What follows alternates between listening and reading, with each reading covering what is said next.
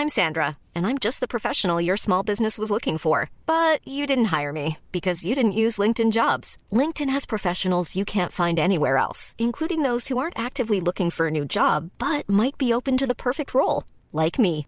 In a given month, over 70% of LinkedIn users don't visit other leading job sites. So if you're not looking on LinkedIn, you'll miss out on great candidates like Sandra. Start hiring professionals like a professional. Post your free job on linkedin.com/people today.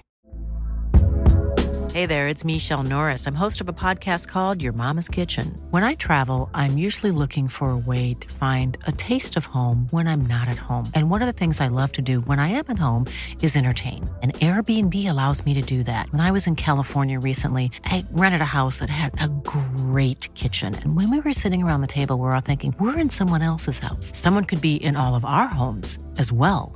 If you have a home, but you're not always at home, you have an Airbnb. Your home might be worth more than you think. Find out how much at airbnb.com/host. Millions of people have lost weight with personalized plans from Noom. Like Evan, who can't stand salads and still lost 50 pounds.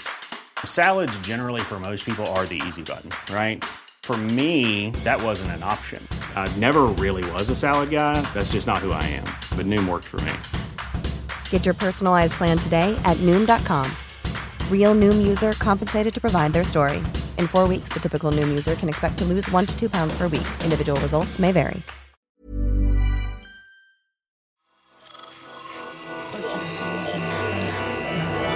Esse podcast é apresentado por b9.com.br.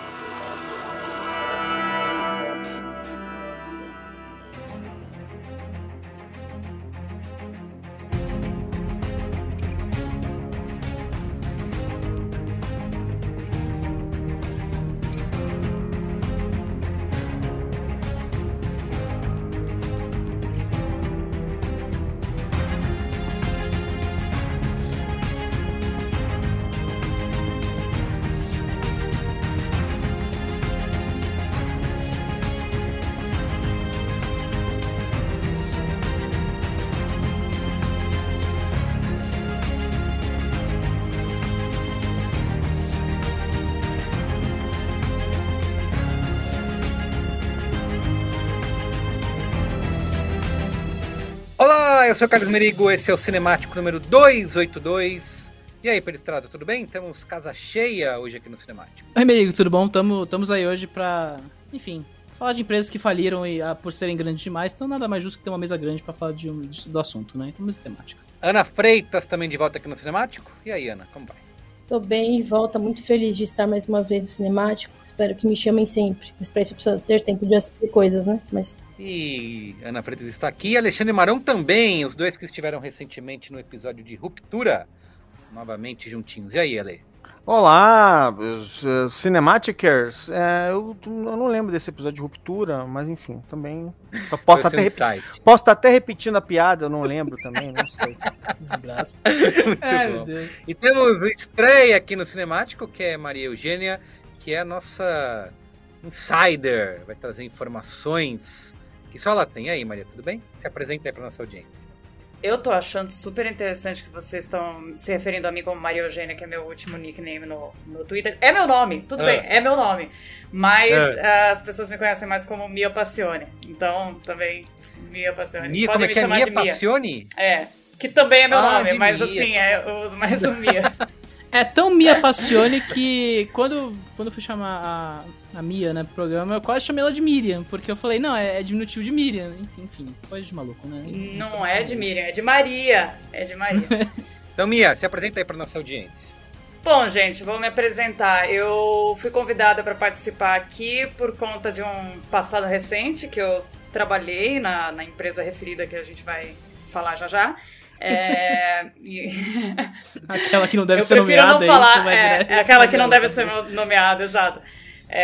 Prefiro não falar onde eu trabalho hoje também, mas, bom, eu sou produtora cultural, eu tenho uma newsletter que depois eu passo para vocês os créditos para poderem assinar também. Tem um podcast chamado Caviares, que tá em hiato, mas quem não conhecer e quiser entrar lá para ouvir, a gente tem muitos episódios muito legais com vários convidados bacanas, chama Caviares Cast. E é isso. É isso, vamos falar? Muito bem, vamos lá. A gente tá aqui reunidos para falar de We Crashed, minissérie da Apple TV Plus, que estreou no dia 18 de março. Teve o último episódio agora lançado no dia 22 de abril. São 7 episódios, né? 8. Total? 8 episódios, exatamente, com uma série que conta a ascensão e queda do eWork, né? Da eWork, baseada no podcast de mesmo nome, We Crashed da Wondery. E aí a Apple foi lá, aproveitou essa onda aí de contar as histórias dos startupeiros salafrários, né? Como recentemente a gente teve The Dropout no Star Plus, grande série, aliás, sobre a Theranos da Elizabeth Holmes, recomendo bastante também. E aí a Apple vem contar essa história que vai virar também filme, não é?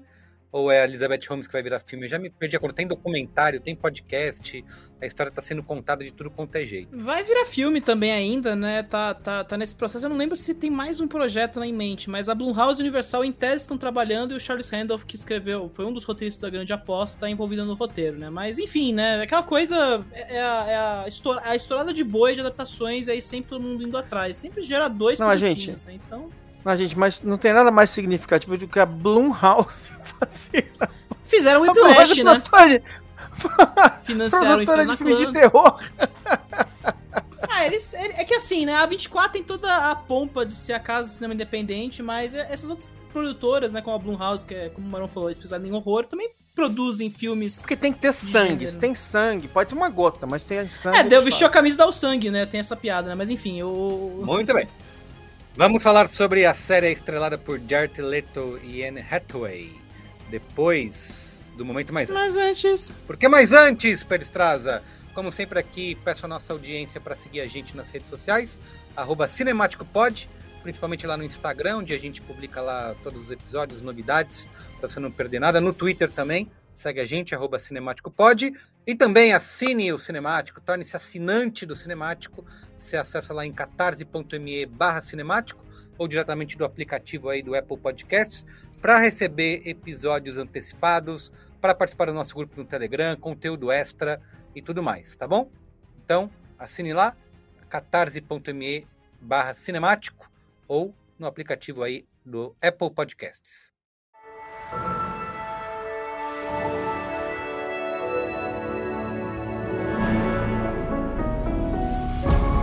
Histórias únicas, estrelas icônicas e uma montanha de entretenimento. Esse é o Paramount Plus. De filmes de sucesso a séries que você ama, além de programas que fizeram história, o Paramount Plus é o lugar para assistir tudo, quantas vezes você quiser.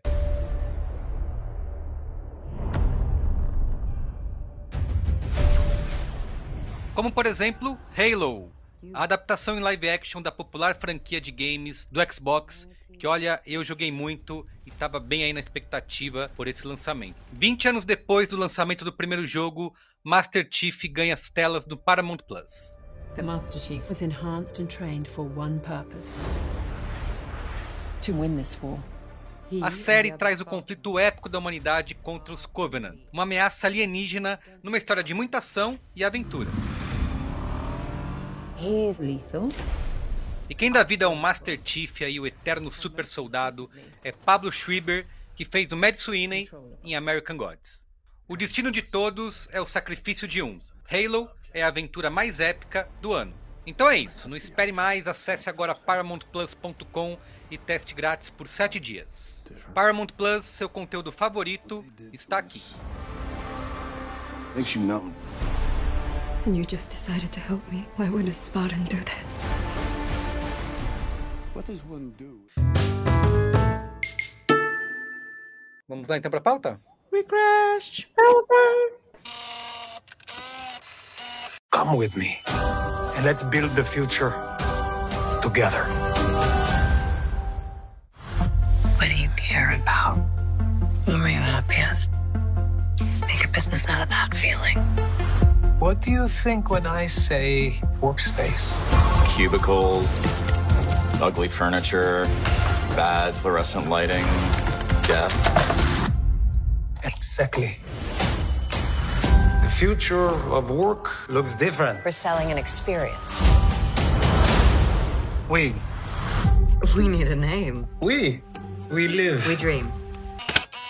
Merigo fez parte do meu trabalho aqui na abertura, né? Mas é isso, né? Baseado no podcast mesmo nome, né? Que, dando nome aos bois, é We Crash, The Rise and Fall of WeWork, que é produzida pela Wondery, que curiosamente é da posse da Amazon Music hoje. Então tem um pouco de...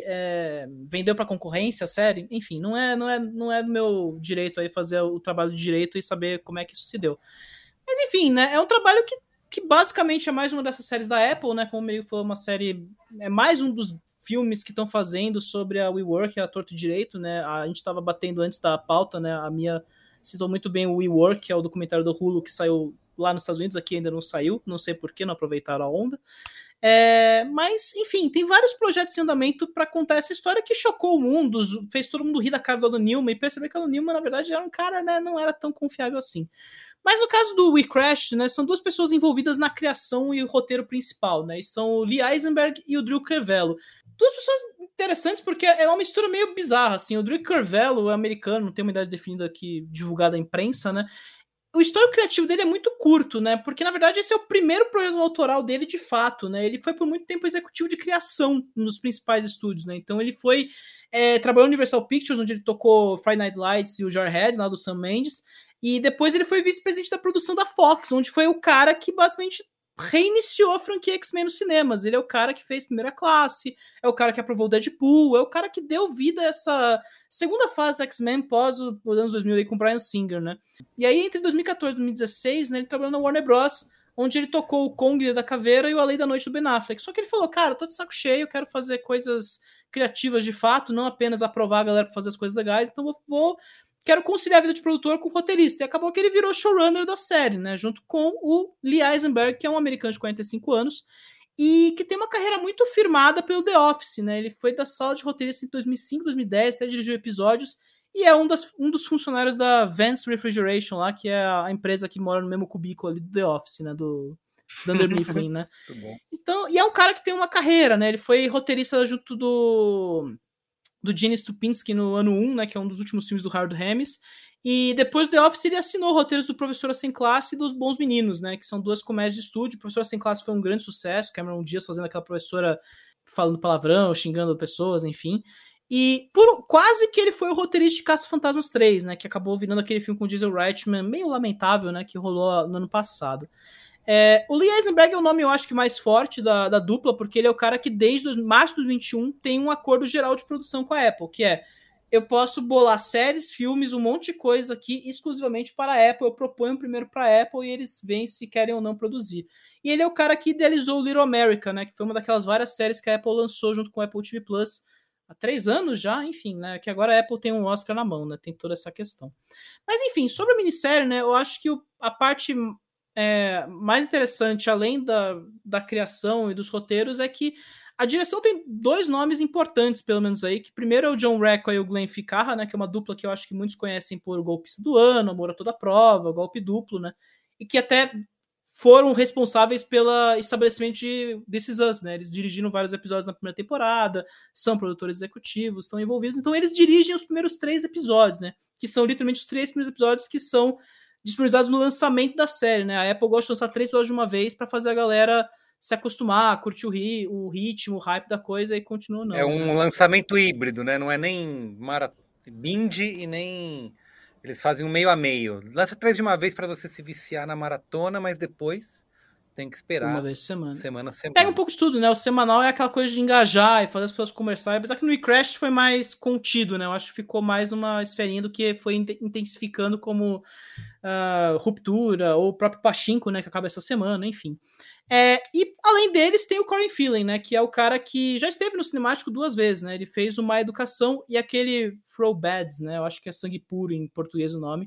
Que são os cinemáticos números 37 e 95. A gente tá agora no 282, então assim, 200 programas depois o cara tá dirigindo 2 episódios da série aí sobre o Adam Newman e a Rebecca Paltrow, né? Então, eu acho que é mais ou menos isso, né? São nomes criativos interessantes trabalhando com 2 artistas que estão trabalhando em séries agora, né? O Jared Leto, né, que é um vencedor do Oscar, e a Anne Hathaway, vencedora do Oscar também, então é o lance estrelado que a Apple adora, né? Artistas famosos, hollywoodianos, ganhadores de Oscar, com criativos que têm um renome ali, que têm um conhecimento ou de bilheteria ou de prêmios, né? Então, é mais ou menos daí que vem a produção, com o bônus de ser uma história que bombou na mídia há uns poucos anos atrás aí. 2019. A Apple, fazendo protetores de tela super caros e comerciais, né, de monitor super caros também. Exatamente isso. Muito bem, vamos lá para a sinopse? Bora para a sinopse. Inspirada em eventos reais, a minissérie conta a ascensão e queda da WeWork, que já foi uma das startups mais valiosas do mundo. Repercussão aí da série, né? Com 8 episódios. No Letterboxd, a média é de 3.5, 3,5. No Rotten Tomatoes, 66% da crítica aprova a série, versus 75% do público. E no Metacritic, 65 de 100 é a cotação. A Apple TV Plus não oferece nenhum tipo de ranking de dados, né, Pedro? Como faz pra gente saber se fez sucesso ou não? Bolha, né? Eu acho que é basicamente isso. Então, mas eu acho que vale o comparativo por 2 fatores. Primeiro, não teve nenhum comunicado da Apple falando que foram os grandes resultados de WeCrash das últimas semanas. Eu acho que o Ruptura teve muito disso na semana que renovou, né? Que foi justamente a última semana antes do finale, né? E o WeCrash não teve nada disso, passou meio batido mesmo. E segundo, né, eu acho que, eu não sei vocês, a repercussão foi relativamente contida, assim, poucas pessoas assistindo mesmo, foi uma série secundária da Apple, o que faz sentido porque a Apple está agora tendo uma acelerada de conteúdo aí, né, a gente acabou de falar de Ruptura, Pachinko acaba essa semana e vai começar já na semana que vem o Shining Girls, né, que é a série com a Elizabeth Moss e o Wagner Moura, então assim... Eles estão querendo um lançamento por semana, então naturalmente uma série ou outra vai começar a cair na fendinha, mas como interessa aqui aos nossos membros, né, e várias pessoas aqui da nossa bolha assistiram. Foram poucos, mas os melhores, né, mas as pessoas que importam. Assim. Não, mas essa estratégia da Apple, ela é interessante porque, assim, ela, enfim, aquilo que a gente estava falando algumas semanas atrás, que é aquela coisa de você joga... Bom, não precisa dizer nada, né? O Netflix, com essa coisa de lançar as séries, os episódios todos de uma vez, que virou um padrão durante alguns anos, depois voltou a ser questionado, hoje em dia é uma coisa meio híbrida, tem umas que vão, tem outras que não vão e tal, mas o fato é que se você não entra no hype imediatamente, ela desaparece, porque as pessoas assistem tudo no fim de semana e acabou, você nunca mais ouve falar da série, né? E isso é muito, muito bizarro. Então, assim, eu acho, de verdade, assim, faz muito sentido você esticar, né, a mancha na cultura pop daquele produto, né? 5, 6 semanas, faz todo sentido. E é muito engraçado, né? Porque historicamente no iTunes, né, todos os livros antigos de como lançar o seu podcast, que eram lançados anos atrás, falavam sempre dessa coisa de que no iTunes é uma boa estratégia lançar 3 episódios de qualquer podcast que você lançar.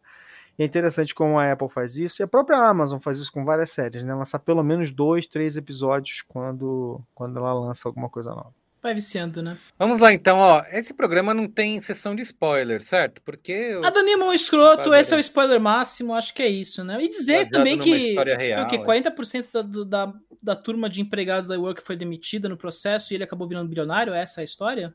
Ou eu tô louco? Em resumo, é. É isso. Muito bem, resumiu. Mia, começa você Posso aí. ir embora, gente? Não, mas é que conceitualmente, acho que ele trabalhou, ele teve que trabalhar mais para receber esse dinheiro do que ele trabalhou por todo o dinheiro que ele recebeu antes, porque como ele teve que processar o fundo para receber o dinheiro, né? Tipo, ele deve ter nunca trabalhou. Foi um acordo. Não, foi um acordo. Foi, sei lá, acho que ele trabalhou a mesma quantidade que ele trabalhou a vida inteira. Bom, eu acho que eu posso... Eu vou Primeira coisa. Gostou da série? Eu ia começar por isso. Eu ia perguntar, né? Eu tô deduzindo que quem tá ouvindo pelo menos assistiu a série, né? Eu não vi o último episódio dessa semana, mas eu tava lá, né? Então, pra mim não vai fazer tanta diferença ver o último episódio. Tá no jeito. Mas eu gostei da série, mas assim, já de começo, a série pra mim me incomodou em dois pontos, assim. Eu acho que pra tentar fazer o fio da história focada no Adam e na Rebecca, eles foram por um caminho que não é a percepção que eu tive como funcionária. E assim, não é que eu tava numa ponta e não sabia muito das histórias. Não, a gente ficava sabendo de tudo, todas as fofocas, tudo que tava rolando. Mas principalmente uma coisa que me incomodou assim na série, que parece que, sei, talvez por eu ser mulher também eu tenha tido essa percepção. Eles quiseram pintar como que a culpa foi da Rebecca. Eu senti isso. Que em vários episódios ficou meio assim, ela que é a loucona, ela que é a doida do vamos mentalizar as coisas, a energia do universo, e ele é o grande empreendedor que comprou o discurso e foi, né? Quando não era muito por aí, não. Os dois eram louco igual. Assim, o nível de doideira dos dois era bem parecido. Não dá pra você sacar conhecendo os dois quem influenciou quem. Era bem assim, parece que foram duas almas, realmente, almas gêmeas se encontraram ali pra rolar aquele negócio. Os dois eram bem... fora da curva, né?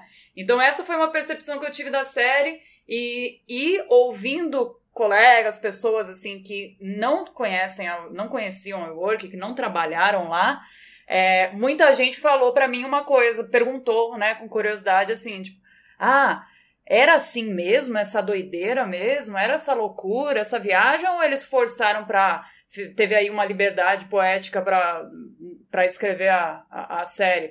Não. Pelo contrário, gente, eles amenizaram. Era muito pior do que estão mostrando na série. Era muito pior do que mostraram na série.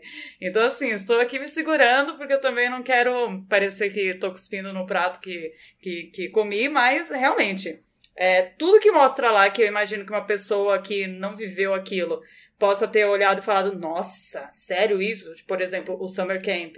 Por exemplo, a Rebecca demitindo as pessoas. Por exemplo, o pessoal parando no meio no meio do dia para tomar tequila. Acontecia isso sim, e mais, em uma escala maior.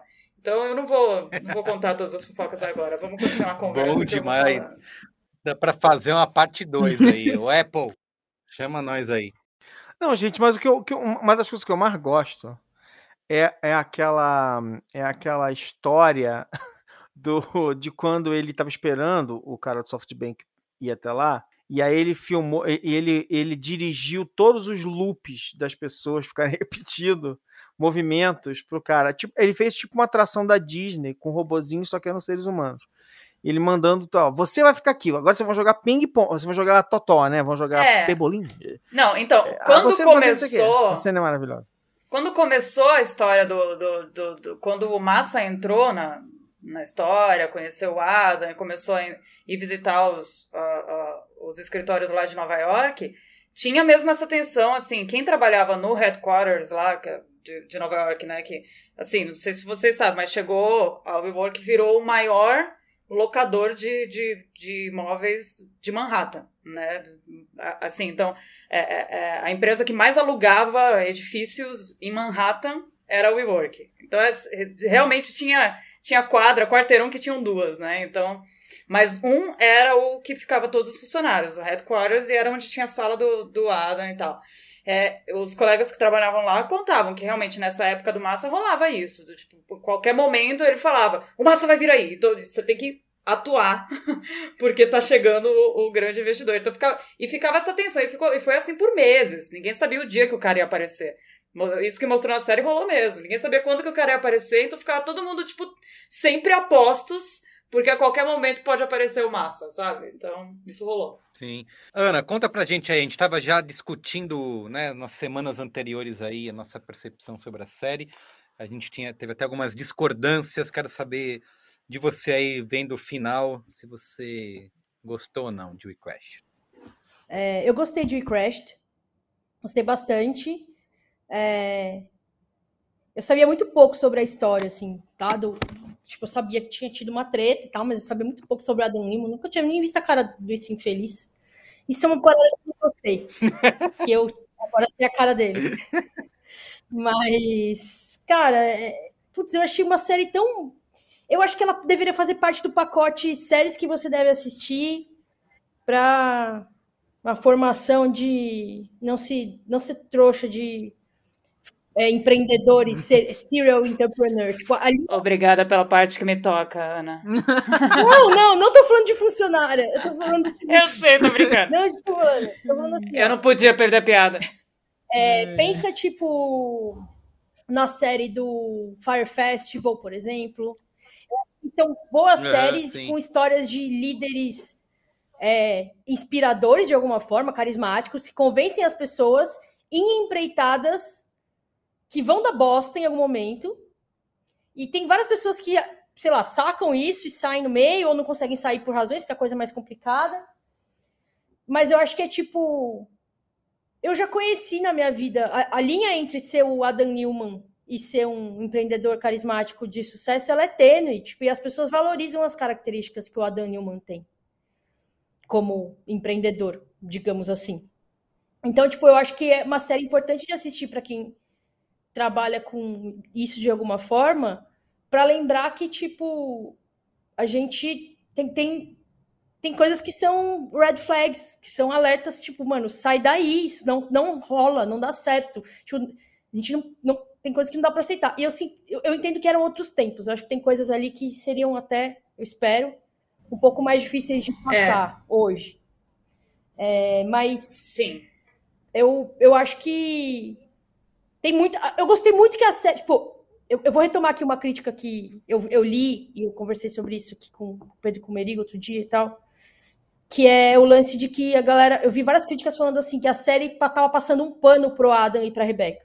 Só que eu não achei isso, eu fiquei com muita raiva deles. Eu consegui, a série me transmitiu que eles são duas pessoas irresponsáveis pra caralho, privilegiadas, que de alguma forma, tipo, brincaram com a vida de um monte de gente só porque achavam que podia. E a série mostra isso o tempo todo. Tem muita coisa ali que eles fazem só porque eles acham que pode. Cara, é muito bizarro isso que eu vou falar. Mas assim, sabe o lance de você ser aquela pessoa que acha que você é a única que pode respeitar as regras? E tipo, nada vai acontecer com você? Então você pode sempre respeitar as regras? Só que eles davam a desculpa que eles estavam desrespeitando as regras porque eles eram mavericks, né? Rebeldes, visionários. Não podiam mais fazer a coisa do mesmo jeito. Só que, na real, eles só não queriam seguir as regras porque eles se achavam bons demais pra isso. Isso valia pra tudo que eles faziam.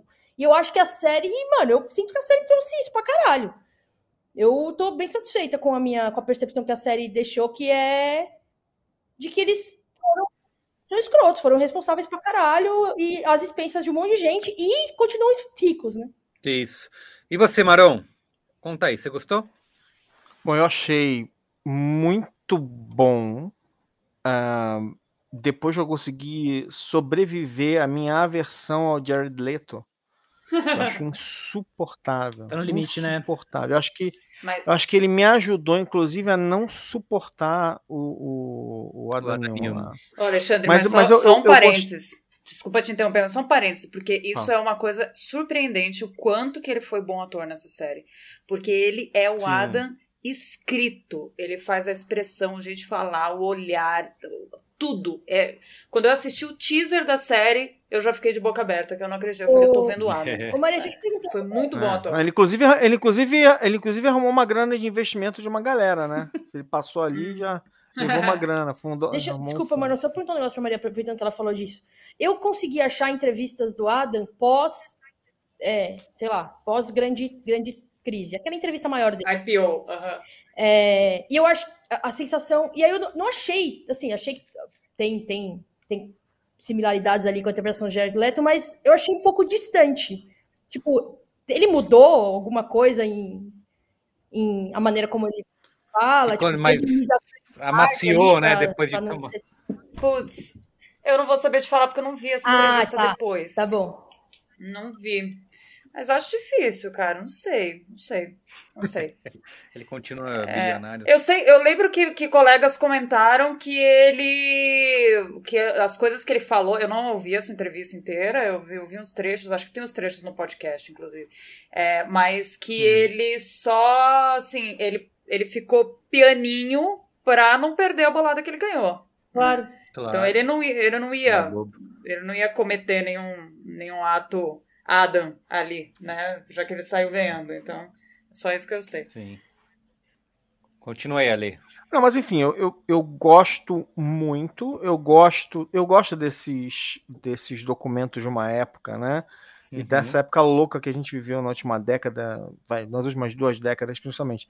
E eu acho que tem uma coisa bem interessante que está acontecendo, que vai se acumulando a cada nova obra, que tem uma espécie de, como é que é? Empresário 171 Cinematic Universe, né? Porque eles todos se conhecem, né?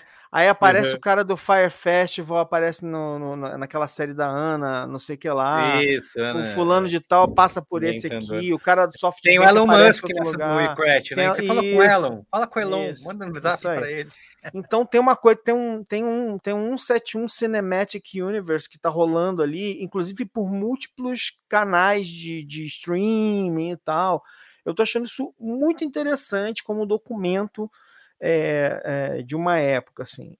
A gente estava conversando sobre o Dropout, né, que tem uma coisa bem interessante, né, a gente achou o Dropout meio positivo, né, de certa forma, para nossa amiga lá, para Elizabeth lá. E eu acho que essa série ela é um pouco mais cínica mesmo, assim, nesse sentido, assim, tipo, ela dá uma crueza porque eles estão fazendo, assim. E tem uma coisa muito legal nisso, porque você sabe o que eles fazem, você não sabe o que eles pensam. Então eles construíram lá algumas coisas sobre as possíveis motivações diálogos entre eles, deles, né? dois. Tipo, umas coisas que pondo. Então tem coisas ali que eles trazem e tal. Mas assim, principalmente nos primeiros episódios, o Adam Newman é muito 171, né? Tipo assim, é muito. Quer dizer, o personagem, eu não sei o personagem da vida real, mas assim, a gente pode deduzir, né? Pelas histórias que a gente leu nos jornais. Mas na série, ele é um estelionatário trabalhando em ação, né? E eu acho bem interessante como eles trazem ela. E eu acho também curioso como eu só vou ver o Adam Newman em ação de verdade, direito, lá pelo 4º episódio. Porque é engraçado como no arco dos 3 primeiros episódios, talvez porque ela é a mais famosa, seja lá o que for, mas é muito focado na Rebecca. É quase como se a Rebecca estivesse contando a história e ela tivesse aquele marido maluco que só faz merda, que pegou o dinheiro do pai dela, não sei o que lá, tal. E aí no 4º episódio, quando ele tem que ir atrás da grana, finalmente foi o episódio que o Jared Leto falou: não, tudo bem, eu vou ter que reconhecer que ele tá mandando bem e tal, não sei o que. É um episódio realmente muito bom e tal. Então, assim, acho que eles vão construindo isso muito bem. Eu gosto do ritmo da série, então eu curti muito, assim. E eu acho, de uma forma geral, assim, que a Ana acertou um tiro ali na mosca, assim. São pessoas que acham que tem uma leitura completamente bizarra do mundo, né? Eu acho sensacional quando as pessoas estão lá falando para a Rebecca que elas estão incomodadas com as bobagens que ela fala, e ela fala assim: não, vocês têm muita negatividade, não sei o que. É leitura de você tá me dizendo que a culpa é minha? E assim, tipo, essas pessoas que não pedem desculpa, não pedem perdão, nada. É tudo assim, tá tudo em você, não em mim. Caguei pra você. Então acho que é muito isso. E é por isso que eu gosto. É engraçado assim, eu não sei o que aconteceu, não sei se aconteceu algo parecido com isso, mas assim, eu amo aquela cena final em que os dois. Em que toca o telefone, é o cara do SoftBank, o Massa. E ele fala. Masayoshi. E ele fala assim: a gente conversa, você vai falar com meus advogados agora. E aí, assim, ela acabou de falar para ele assim: cara, olha os seus olhos aí, que o Mar Morto, muito salgado, é o mar mais salgado do mundo, né?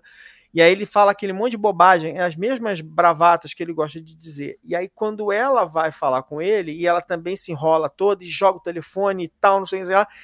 E eu adoro aquele momento em que, assim, os dois não seguem regra, os dois não ouvem ninguém, os dois não fazem nada. Então, assim, terminam os dois ceguetas, assim, ai, meu olho! Porque, assim, só mesmo quando a realidade bate de frente com eles, é impossível eles ignorarem que eles vão sofrer alguma coisa.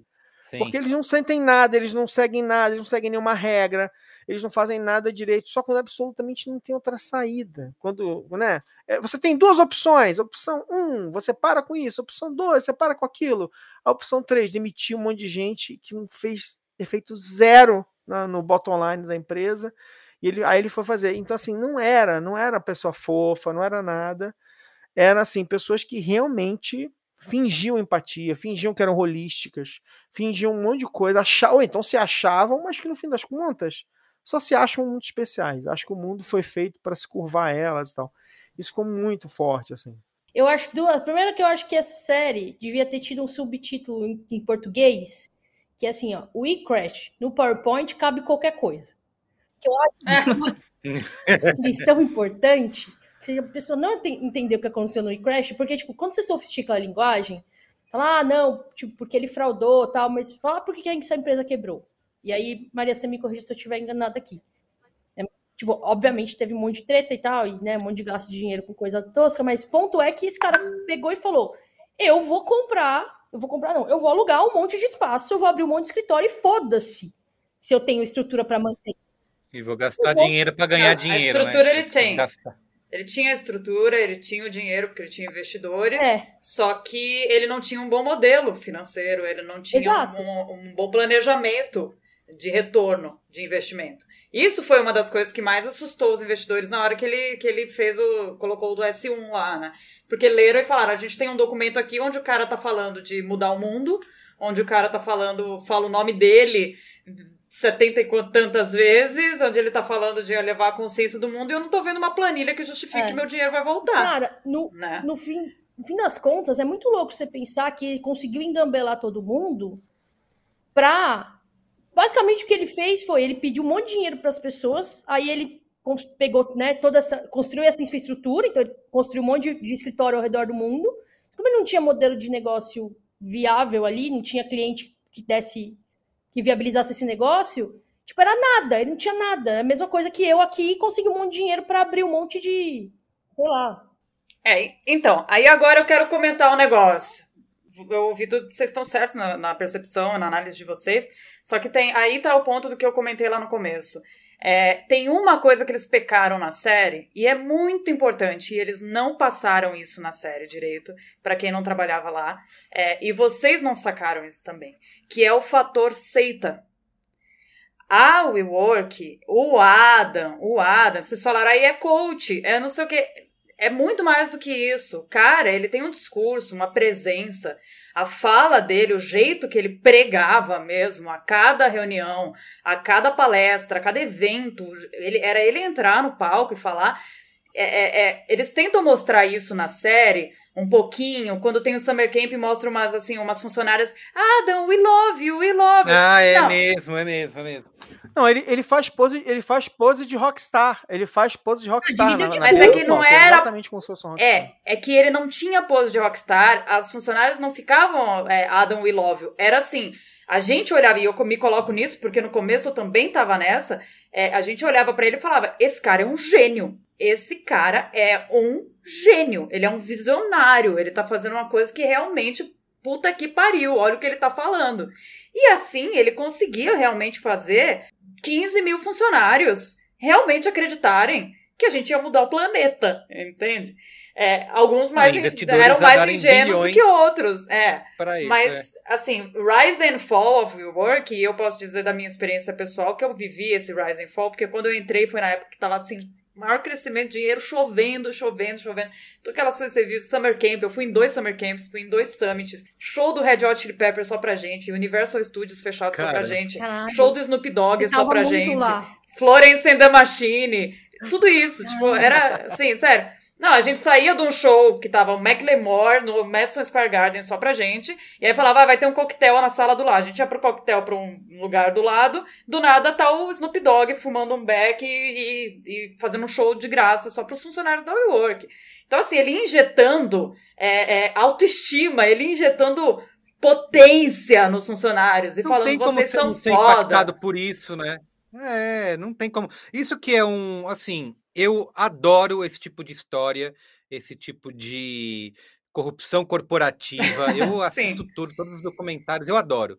E eu adorei o eCrash, eu assistiria mais 50 episódios facilmente. Eu queria que continuasse contando essa história. Eu também, assim como a Ana falou, eu sabia bem por cima o que aconteceu, eu sabia que tinha sido uma queda espetacular, mas não sabia os detalhes, né, de como que isso aconteceu. Então eu também fui ali descobrindo, e toda vez que aparecia alguma cena, eu pesquisava na internet a foto real, a entrevista, queria ver como que ele falou. E assim, eu fiquei... É muito fácil você perceber como você poderia ficar encantado e sendo enganado por um cara desse, porque ele é carismático, não importa se ele usou isso pro mal ou pro bem, mas ele é um cara carismático, ele chega e encanta todo mundo. Isso que a Mia falou sobre ele fazer o funcionário se sentir especial, a série mostra muito bem naquela cena onde tem aquele cara que começou como estagiário, ganhando nada, que ele vai lá e chama um moleque que já tá há 10 anos na empresa, vem aqui, toma uma tequila comigo, e não sei o quê. Cara, não tem como você não se sentir embriagado por um lance desse, ainda mais por o que eles falam de ser uma geração milênio, que estava a fim de fazer parte de algo maior, ganhando muito pouco, né? Então... Eu gosto disso, e eu gosto muito também, eu não sei como que é, da onde a série tirou essas informações, pode ser muito estranho, mas é uma série muito romântica. A relação dos dois, e o fato dos dois estarem juntos até hoje, de tudo que eles passaram, talvez não seja assim, talvez seja uma relação super tóxica, né? Merigo, é que era assim mesmo, eles subiam juntos no palco. Eles se beijavam no palco e ele contava a história. Essa é a minha mulher, a minha esposa, que os meus filhos e tal. Todo o discurso dele, ele falava do amor da Rebeca, ele contava histórias. Hoje no café da manhã a Rebeca falou tal coisa, sabe? Os meus Exato, filhos, então, não sei o quê, então...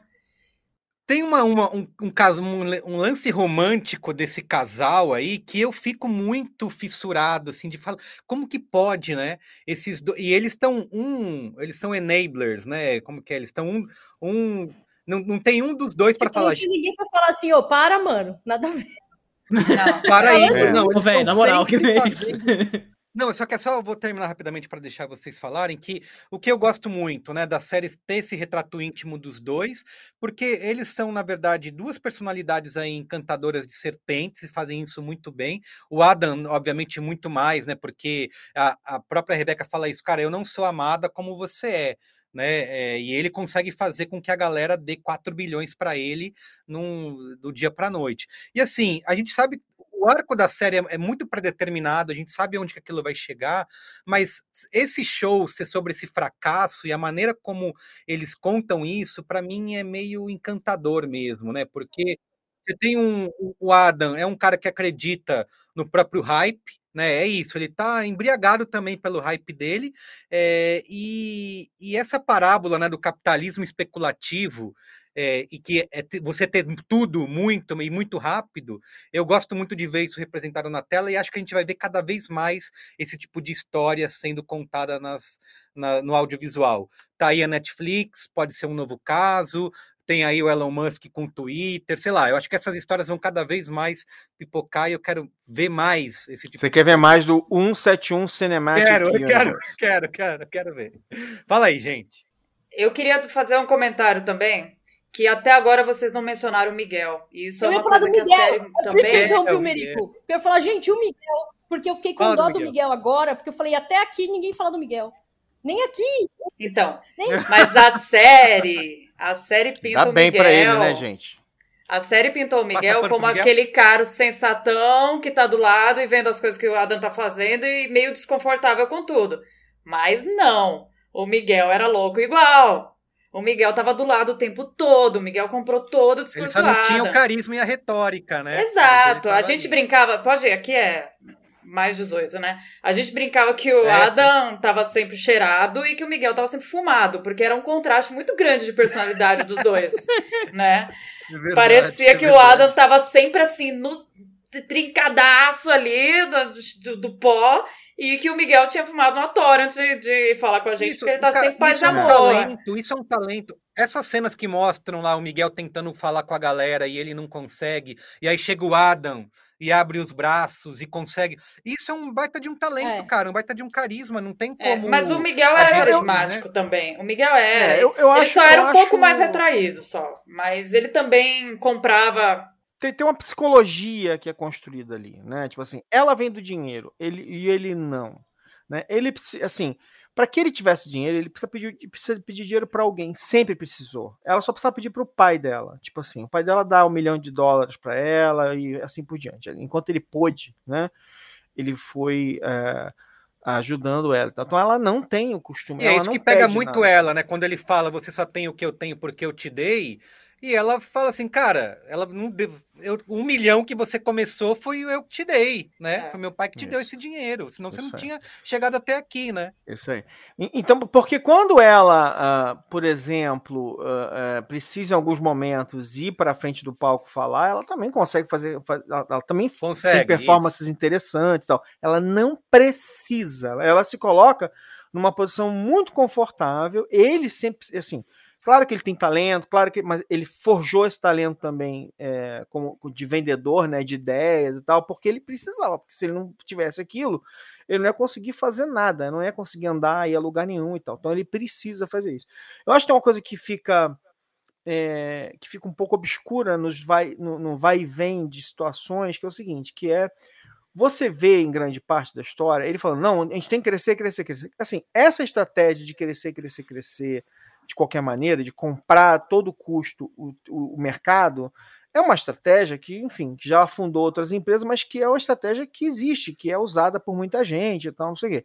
Então, durante uma grande parte da história, você fica na dúvida se ele é só um sem noção, incompetente, tipo assim, que acha que é melhor do que ele é, ou ele é um espertalhão. O que torna ele um espertalhão mais na frente, e aí foi quando eu li essas primeiras matérias aí que isso começou a ficar claro, porque quando ele vai fazer, ele vai tentar o IPO, aí ele tem que abrir um monte de coisa, e ficou muito claro várias coisas que ele estava fazendo ali por trás, enfim, tá ali, enfim, tá na história, mas assim, mas é que eu acho que fica menos visível no meio de tanta coisa, que é assim, ele era o dono de vários dos imóveis, ele era o dono da marca. Então, assim, era muito louco, porque ele alugava a marca para a empresa, ele alugava os imóveis para a empresa. Então, assim, ele estava ganhando em vários... Isso foram duas coisas que ele fez, mas ele já estava lá no ápice quando ele fez isso, que foi a hora que todo mundo falou, epa, né?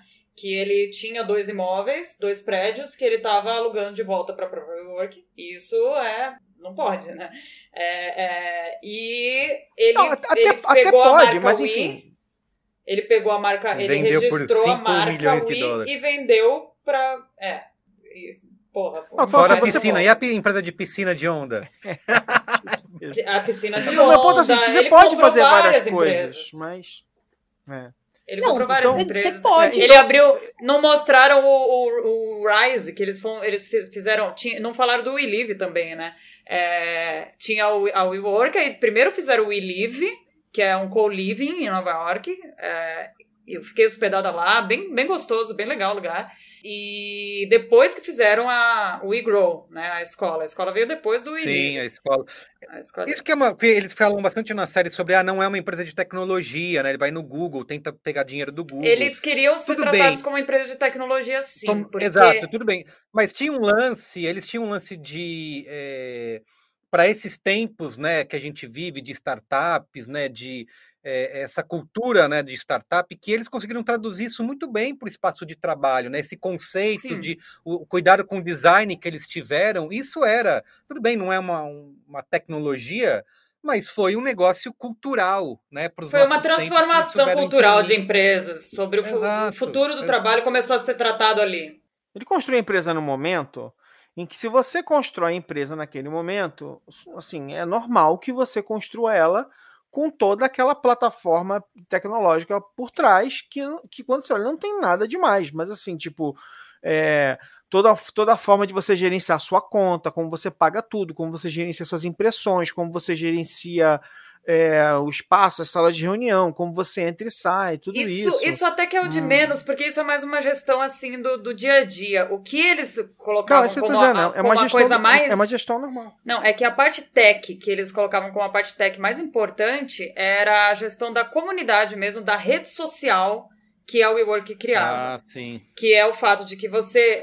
a grande promessa era essa. Você entrava com a sua empresa, que é só você e seu sócio, alugava uma salinha para 2... E você ia estar dentro de uma comunidade de pessoas, empreendedores do mundo inteiro, onde você ia ter eventos e atividades o tempo todo para você conhecer as pessoas. E daqui a 6 meses você ia estar com a tua empresa com 50 pessoas já. E acontecia. Consciência mundial. Essa é o slogan. Desculpa, que é muita coisa. Eu sei que não dá pra gente falar num episódio só tudo, né? Mas um ponto que eu quero trazer também é que essa coisa de elevar a consciência, isso entrou... já tinha uns 10 anos de empresa, assim, quando entrou esse negócio. Antes, eles falavam muito dos 7 valores da WeWork, que era Inspired, Entrepreneurial, Authentic, Tenacious, Grateful e Together. Eu peguei uma cola aqui porque eu não tinha decorado mais. E porque essa coisa de seita que eu falei, tudo que passava, assim, de que não era uma empresa careta, de que não era uma empresa tradicional e que estava mudando o trabalho, sendo o futuro do trabalho e querendo transformar as relações de trabalho e a forma que as pessoas vivem a vida. Então, era assim, a place where you can make a life and not just a living. Então, onde você não vai só para trabalhar, para você viver sua vida mesmo. Então, rolava junto com esse negócio da seita, né, o fato de que você tinha muitas integrações sociais entre todos os funcionários e os membros que fazem parte dessa comunidade que é o WeWork, que são os clientes, né? Então tinha muito evento social mesmo, noite de jogos, noite de pizza, noite de tudo, balada, bebida, chopp à vontade, bar de gin. E o Summer Camp, por exemplo, o intuito era justamente esse. Você deixa um open bar para 15 mil funcionários com show. O que vai acontecer? Os caras vão ficar amigos pra caramba, os caras vão conhecer seu próximo namorado, próxima namorada, vão casar e a vida vai ser o trabalho, né? E aí tudo isso era enrolado num papel de presente lindo, que vamos melhorar o mundo porque nenhuma das nossas unidades vai ter nada de plástico. A gente vai proibir o consumo de carne dentro da empresa. Sim. A gente vai limpar a pegada de carbono. 60% de todo o gerenciamento tem que ser feito por mulheres. A gente vai dar subsídio e ter cota para veteranos de guerra. A gente vai dar aula... a gente vai dar aula de inglês para todo mundo, aula de espanhol para todo mundo. Teve aqui no Brasil, rolou uma manchete, aí você joga no Google depois para ver, que é o primeiro prédio, uma amiga minha, eu entrei na empresa por causa dela, inclusive, ela era gerente do primeiro prédio do Brasil, e ela descobriu que os funcionários da empresa terceirizada de limpeza, o pessoal que cuidava da limpeza, eles não sabiam ler, eles eram analfabetos. Então ela chamou um pessoal que tinha uma escola, que eram membros da WeWork, e deu aula, alfabetizou todos eles, ao invés de trocar os funcionários. E isso virou assim, nossa, que visionários, eles ao invés de demitirem, ensinaram os caras. Então tinha isso. Então, realmente, isso no momento que você pensa, 2016, 17, 18, que é a escalada do Trump, Bolsonaro, era assim, vamos aproveitar o que a gente consegue tirar de bom do capitalismo. Sabe? Já que a gente não consegue vencer o capitalismo, vamos fazer um capitalismo do bem, né? Quando, na verdade, tá voado ficando... do fascismo. Puta Exatamente. Pedro Estraza, quero saber de você, se você gostou ou não da série. Bom, a gente tá falando muito da WeWork, né? Mas falando sobre o WeCrash, de fato, né? E a gente pontuou isso muito bem na série. Eu acho muito bom que todo mundo falou, de certa forma, da série a partir disso. Mas eu quero começar com uma afirmação que eu acho que é polêmica até, e eu acho que o Maron vai querer me bater por ela. Mas eu acho que essa série funciona por causa do Jared Leto. Especificamente. Ele tá muito bem, o M vem aí. Mas não. Então, vamos por partes, já diria Jack Stripador. Ele quer ser do contra. A gente concorda e fala, mas não é isso. Ele é hater do Jared. Estamos vivendo um momento muito interessante da nossa cultura popular, né? Cultura globalizada, Hollywood dominando tudo, que é a atuação de método está em xeque, né, no momento, né? Dia sim, dia não, um ator de Hollywood vira e fala pau no cu do ator de método, o cara é chato pra caralho, só enche o saco todo mundo no set. Já tivemos Sebastian Stan, já tivemos Mads Mikkelsen, já tivemos o Robert Pattinson, a fala dele fica viralizando de tempos em tempos, a galera fica chutando ele. E claro que todo mundo, querendo ou não, fica batendo no Jared Leto, porque o Jared Leto virou essa caricatura da atuação de método, né? A gente nem precisa lembrar que 2 semanas atrás, Merigo, eu e o Marcelo Miranda, né, que edita o podcast, estávamos batendo em Morbius, falando assim, cara, o cara tava querendo ir de cadeira de rodas pro banheiro porque ele queria viver a pessoa com deficiência física na vida real que ele faz o personagem.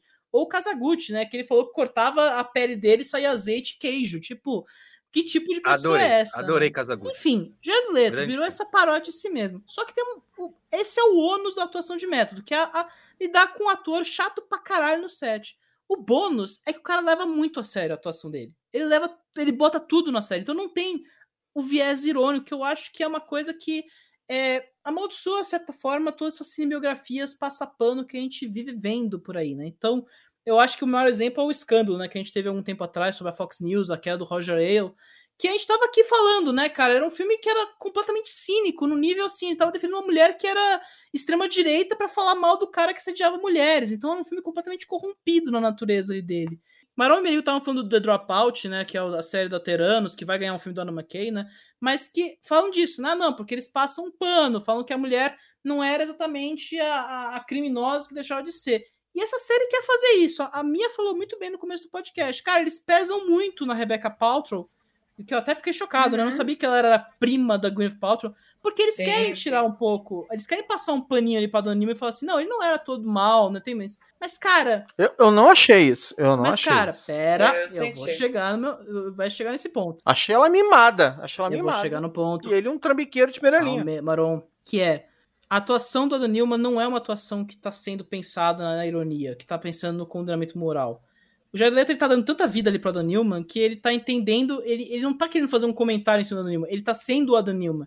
Então, você exibir o Adam Newman como uma pessoa cruel que ele é, né, aquela pessoa vil, né, aquela pessoa desprezível que a gente sabe que é hoje em dia, 40% dos funcionários da WeWork foram demitidos, é um cara que tirou dinheiro de muita gente grande, ele puxa a Anne Hathaway junto, né, eu acho que a série vira realmente essa dança do diabo entre os dois ali, ou seja, são duas pessoas vis, e a gente sabe isso desde o começo, né, eu acho que o primeiro episódio é muito marcante.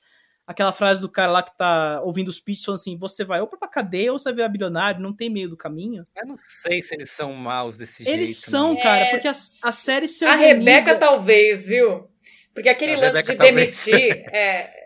porque aquele lance de demitir por causa da energia, né? É verdade. Isso. Quando rolou, saiu o boato em todo mundo, falando ela demitiu o cara porque a energia era ruim. Então, assim... Sua energia é ruim, cara. Não, aí tudo bem, aí é não, maldade e aí, eu acho até interessante que a série não é muito sobre a WeWork em si, tanto que ela dá aquele salto maluco no tempo. Sobre o casal, né?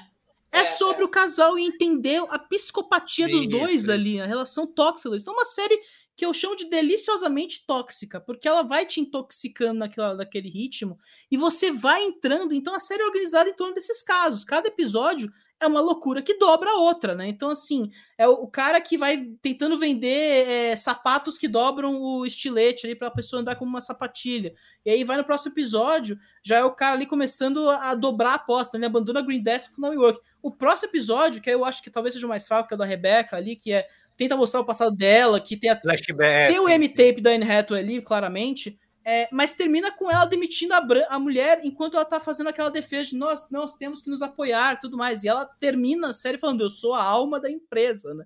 Ela demite a melhor amiga porque ela se sente ameaçada pela outra, né?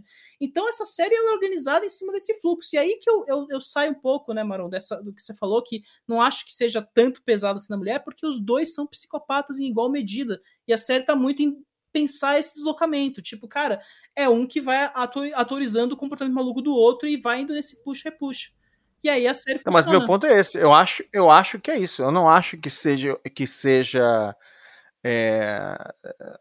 eu acho que ela seja a vilã dessa série. Não, os dois são vilões. Os dois são criminosos. Acho que eles juntos, eles são dois escrotos que juntos ficam extra escroto. E aí Não, mas tem um lance, a gente fala muito dos dois, mas tem que ser falado do todo o entorno, né? O que esse mercado, né, esse capitalismo especulativo faz, né? Os investidores, eles o banco, autorizam esses caras. Eu ia falar isso, tipo...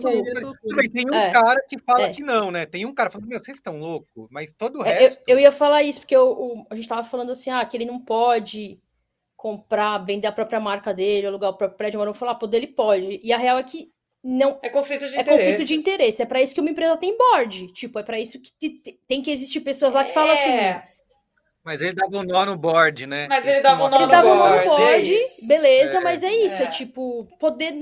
Você pode se você não tem que responder pra ninguém. Se você vai abrir um IPO, então você não pode. Esse é o ponto, tá ligado?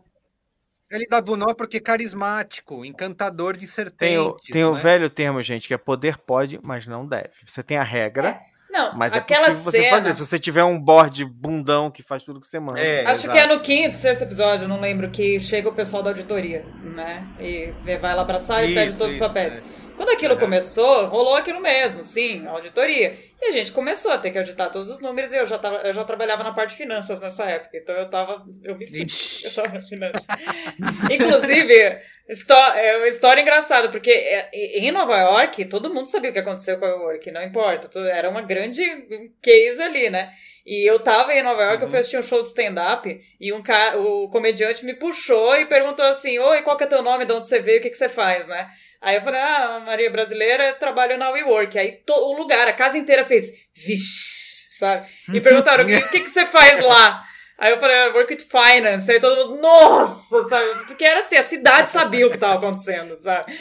E aí, quando rolou esse negócio mesmo de auditar, que aí todo mundo, nem os funcionários sacavam tanto quanto que tinha coisa errada acontecendo ali dentro. Porque realmente, aquilo mostra em um momento o tal do Community EBITDA, mostra na série.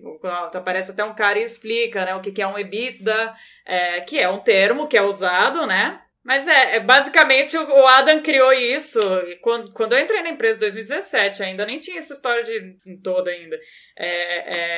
Já existia, a gente era pautada, né? Media o lucro de cada prédio, tudo por esse Community EBITDA, que é uma coisa extremamente ninguém entende. Todo mundo falava, como assim? Como é que você mede qual que é o lucro, o EBITDA da empresa, se você não está contando gastos administrativos, você não está contando gastos de venda, você não está contando marketing, você não está contando nada. É muito legal isso. É só operacional. É tipo eu quando eu trabalhava com dados, que a gente podia criar métricas novas e dar um nome para elas. Claro. E aí, tipo, é isso que ele fez. Ele falou assim, tipo, sei lá, o que é o meu lucro? O meu lucro é esse número aqui, mas eu não vou tirar dele as coisas que eu tenho que tirar. E eu vou chamar ele de lucro top. É outro nome. Lucro bom e lucro ruim. É isso.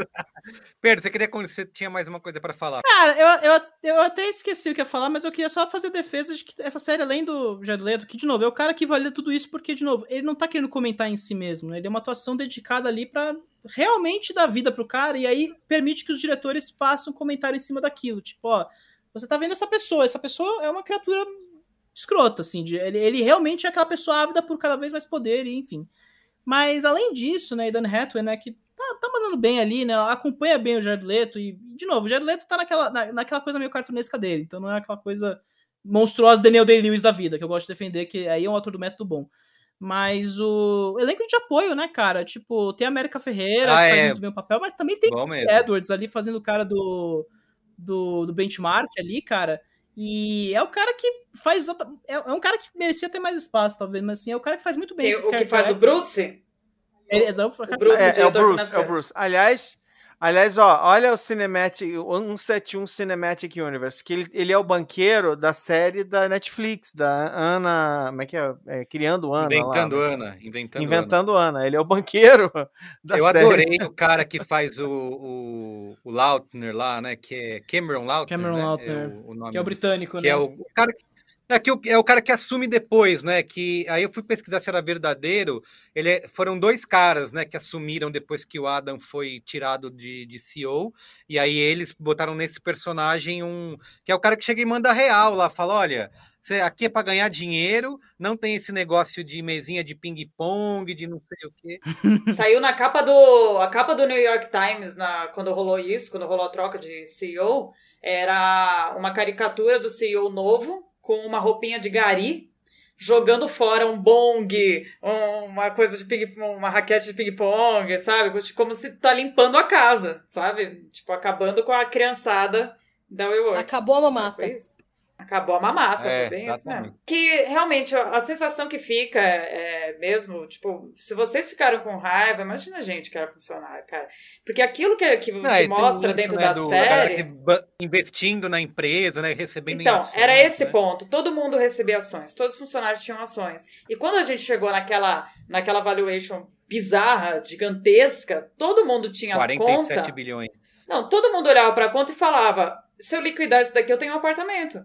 Sabe? Eu tenho uma casa, sim. Né? E tava todo mundo igual tem uma cena lá quando ele conversa com ele, chama o cara lá à noite, e os caras vão na casa dele, e os caras falam, não, a gente tá milionário. amanhã a gente vai estar milionário, porque era essa a sensação dos funcionários, sabe? Os mais antigos... A garota lá quer comprar uma bolsa de, sei lá, 50 mil dólares no eBay. E aí, o que rolou? Assim que caiu, virou um valor negativo, porque eram opções, né? Você tem que pagar para exercer elas. Virou um valor negativo, eles tiveram que reprecificar para virar alguma coisa, para sobrar algum dinheiro para os funcionários.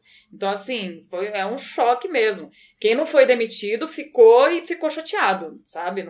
Ninguém saiu impune. Então a série não é tão divertida assim para quem trabalhou, né?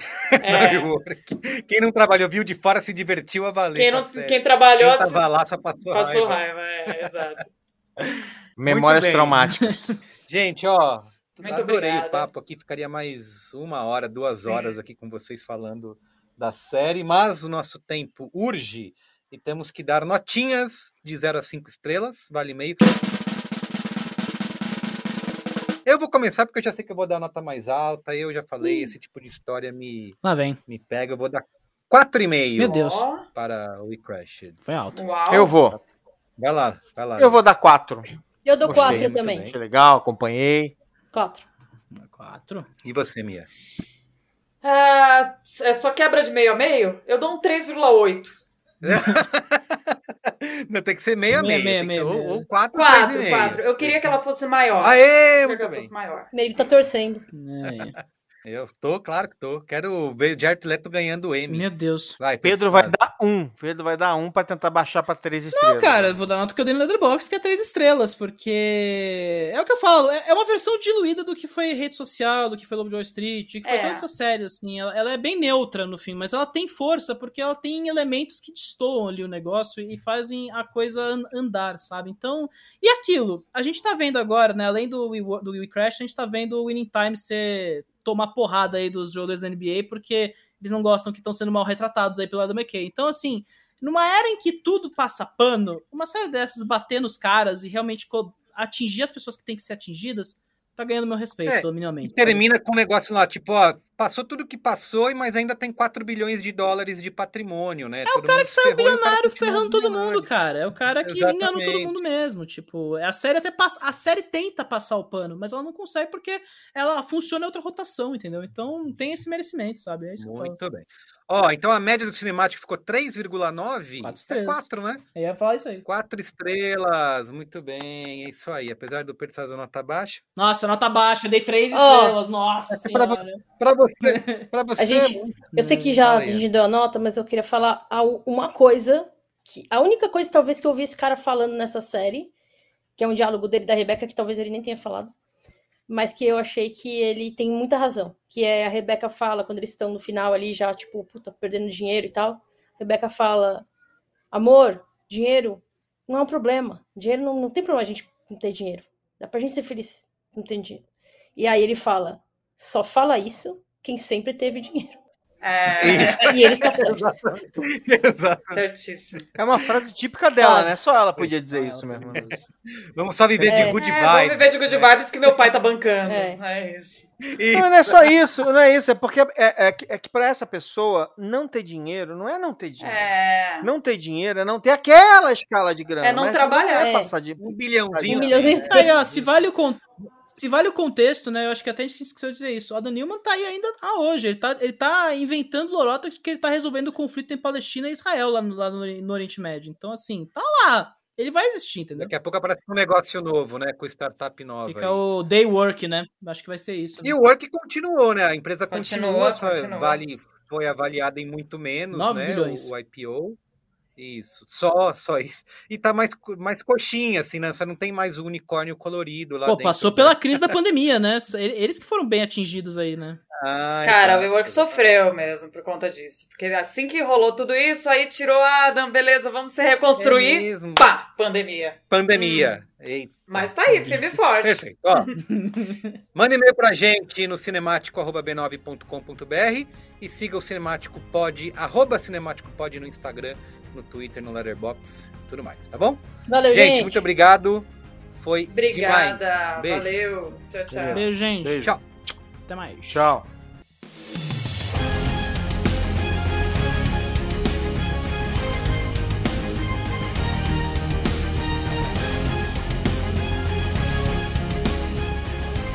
programa que é apresentado por mim, Carlos Merigo, produção e pesquisa Pedro Estraza, edição de Marcelo Miranda e comercialização da Bubox.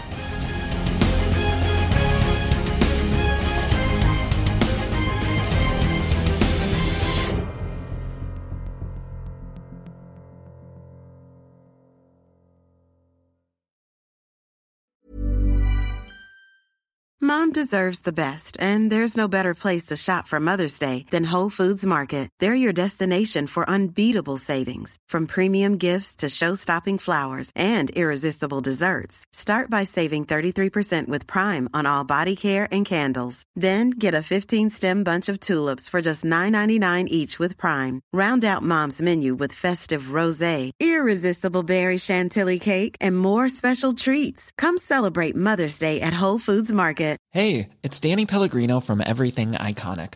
Ready to upgrade your style game without blowing your budget? Check out Quince. They've got all the good stuff, shirts and polos, activewear, and fine leather goods, all at 50 to 80% less than other high-end brands. And the best part? They're all about safe, ethical, and responsible manufacturing. Get that luxury vibe without the luxury price tag. Hit up quince.com/upgrade for free shipping and 365-day returns on your next order. That's quince.com/upgrade. Hey, it's Paige DeSorbo from Giggly Squad. High quality fashion without the price tag. Say hello to Quince. I'm snagging high-end essentials like cozy cashmere sweaters, sleek leather jackets, fine jewelry, and so much more. With Quince being 50 to 80% less than similar brands. And they partner with factories that prioritize safe, ethical, and responsible manufacturing. I love that. Luxury quality within reach. Go to quince.com/style to get free shipping and 365-day returns on your next order. Quince.com/style.